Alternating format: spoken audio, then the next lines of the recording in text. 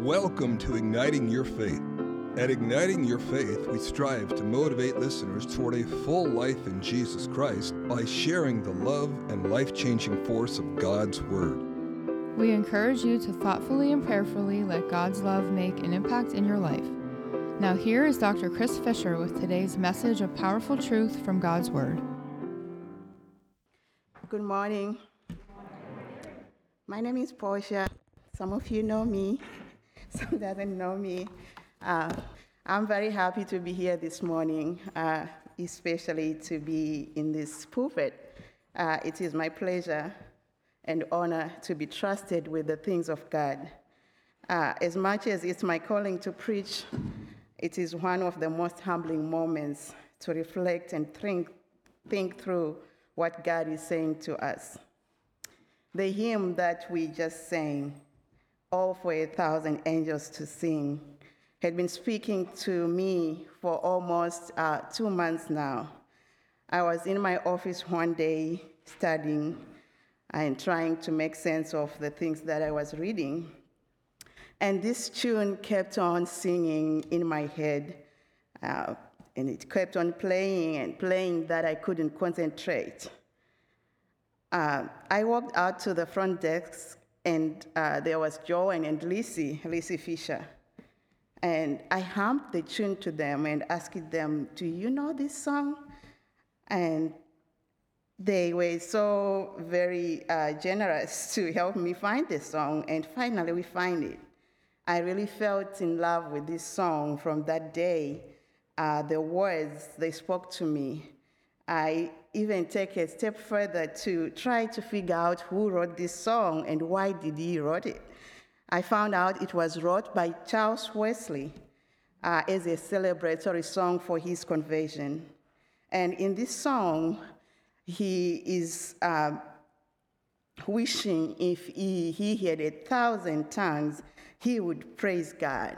Why? Because God has done so many things to him. He was at some point on his deathbed that God visited him and told him, "You are healed, just believe." And when he rose up from deathbed, that's when he realized, "I wish I could have just 1,000 tongues that I could just praise God." Amen. I feel the same this morning, that God has done so much to me. I have so much to share from my African perspective, from my African life. And I'm still working on crossing the cultural barrier and the language barrier.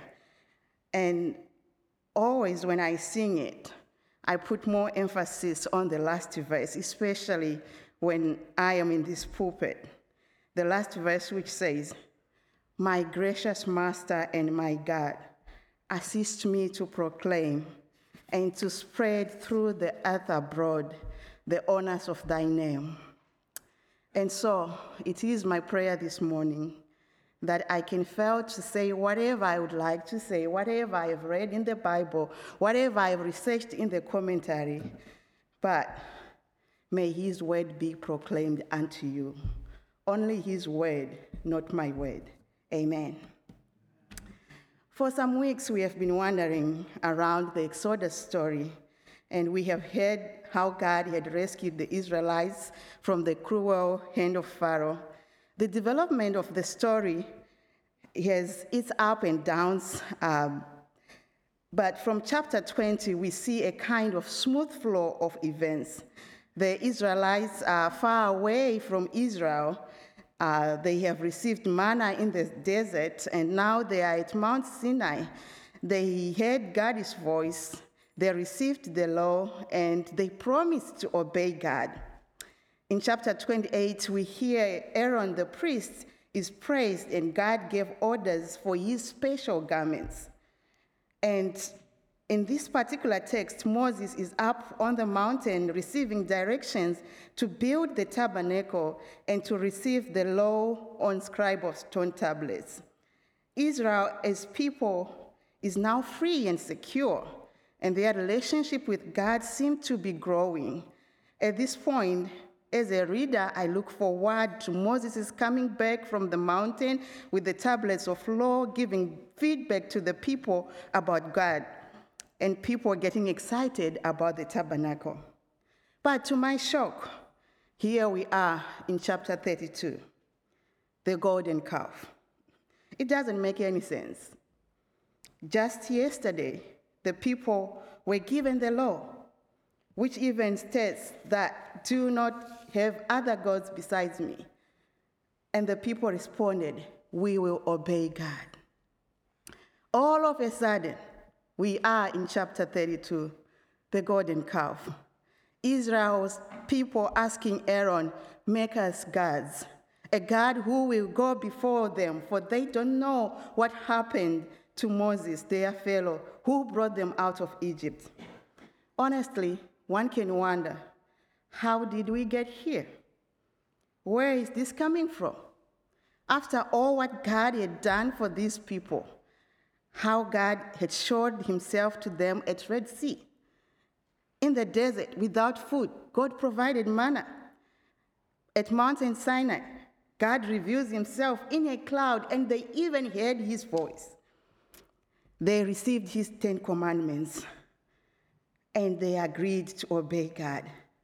And now when things seem to be flourishing, when the relationship between God and the Israelites seemed to be mature, the golden calf idea interjects. Why? Had they not seen enough of this God? Had they not received enough from him? Why such a betrayal? What's wrong did God do to Israel that they would think of such a deadly sin just to disregard God? Indeed, this is heartbreaking. It's a very heartbreaking moment for God as a parent and for Moses as a leader.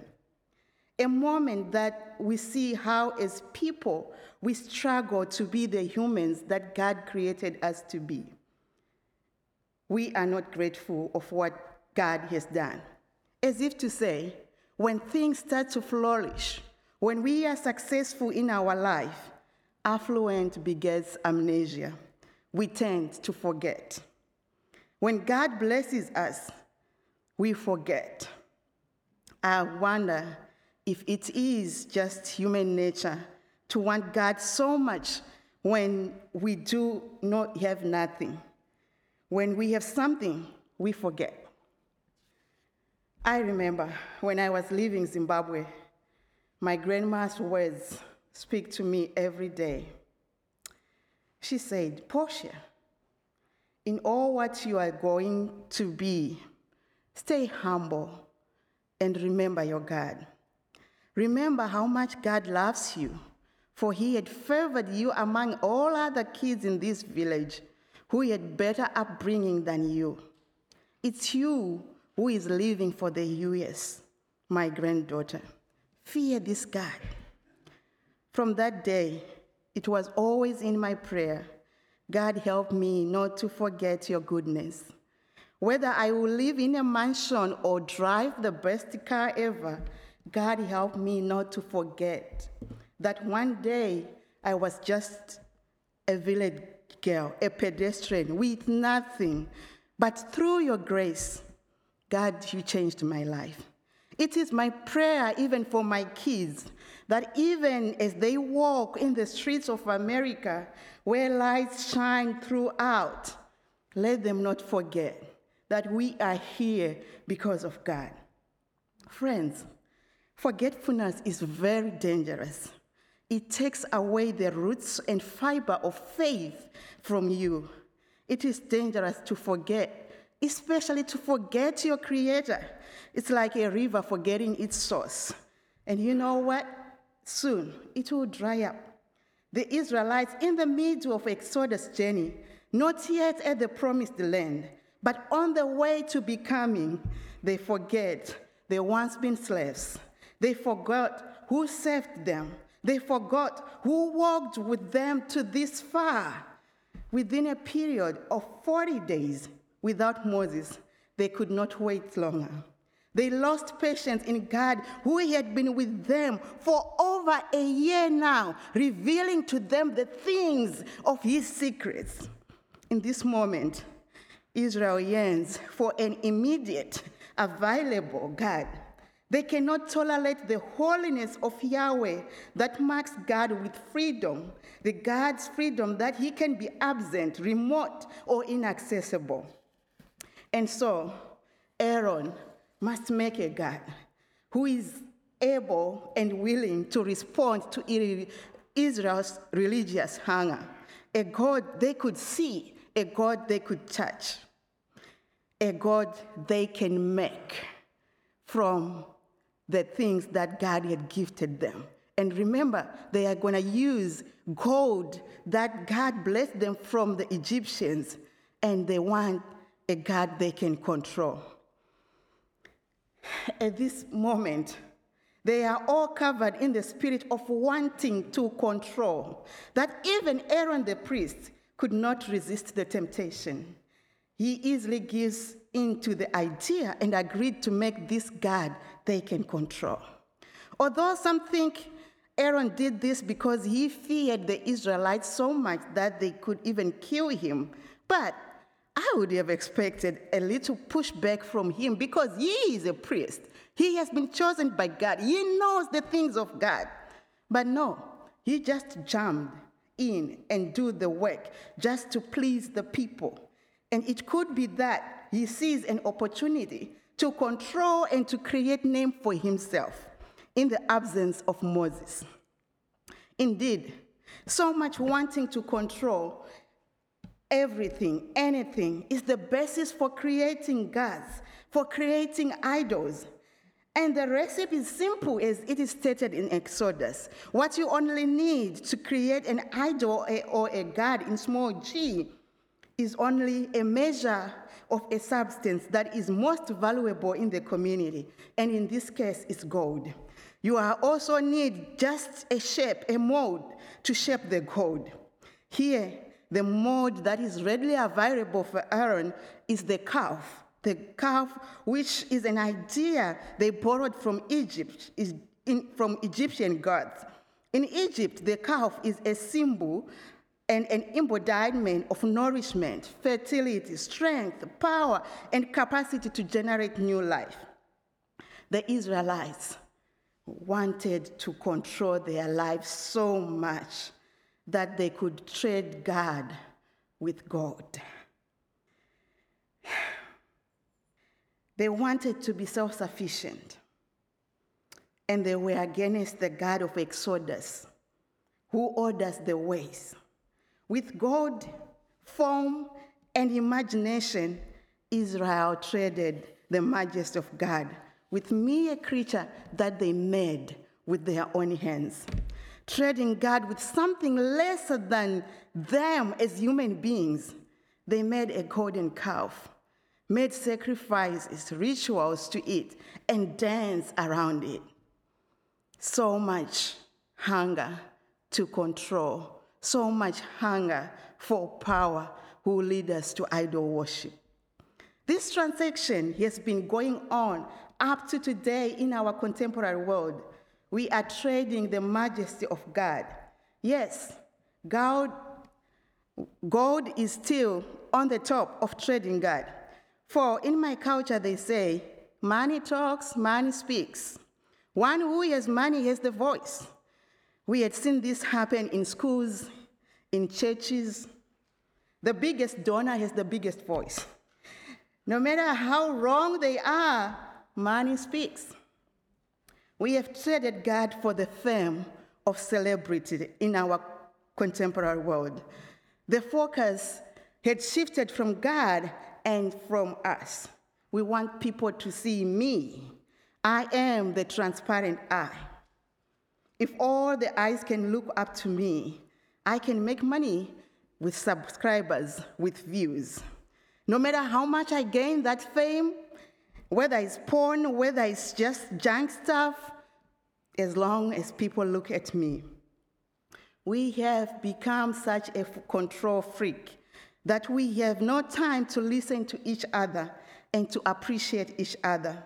In our conversations, it's all about scoring points. Look at me, listen to me. And no matter how far away we are from the truth, as long as people look at me.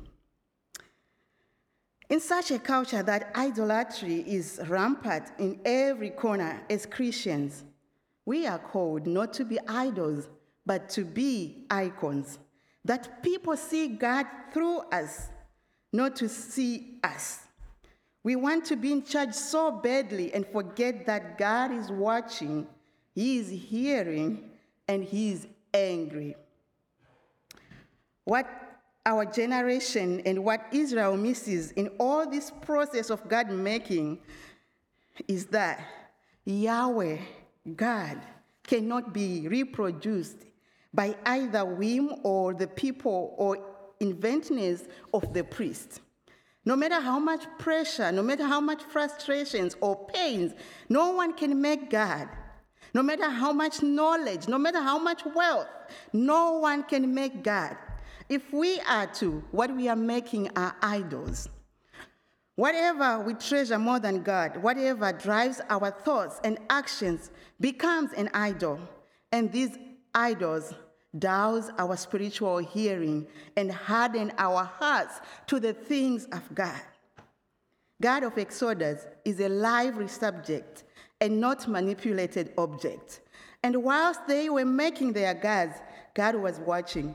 He knows what exactly was happening down the hills as He is watching us right now. He knows what is happening in our closets. He knows what is happening in our churches. He knows what is happening everywhere. For He is the unmoved mover of the cosmos. He is Yahweh, the one who makes everything into being, the one who makes everything into existence.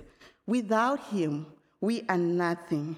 No matter how self-sufficient we are, no matter how affluent we are, without God, people, we are nothing.